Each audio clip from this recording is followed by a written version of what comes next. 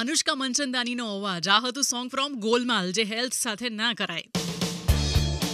7:32 92.7 big FM સાંભળી રહ્યા છો. આપકી જાની તેજલ જાની સાથે ટીપે ટીપે તંદુરસ્તી. Big health tip with Compumed cyber consultant doctor Chaitanya Buch MD.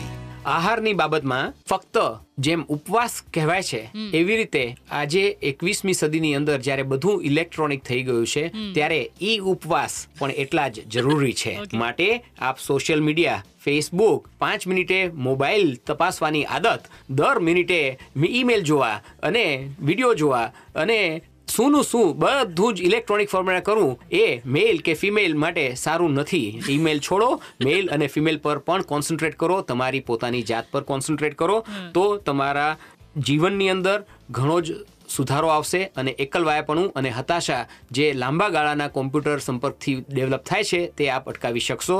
અને આ એક જીવનના વર્તનમાં પરિવર્તન ખાસ જરૂરી છે જે આપ સર્વે ચોક્કસ પાળશો એવી મને ખાતરી છે.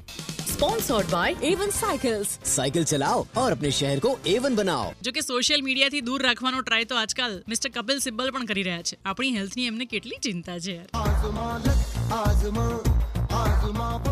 સુખવિંદર સિંહ અને સત્યા હિન્દુજાના વોકલ્સ છે. Music by Salim Sulaiman. Song from the movie Luck જે બોક્સ ઓફિસ પર ફ્લોપ રહી હતી પણ ક્રિટિકલ અક્લેમ બહુ જ મળ્યું હતું. આવી રહ્યું છે થોડીક જ વારમાં 92.7 બિગ એફએમ પર તેજલ જાની સાથે.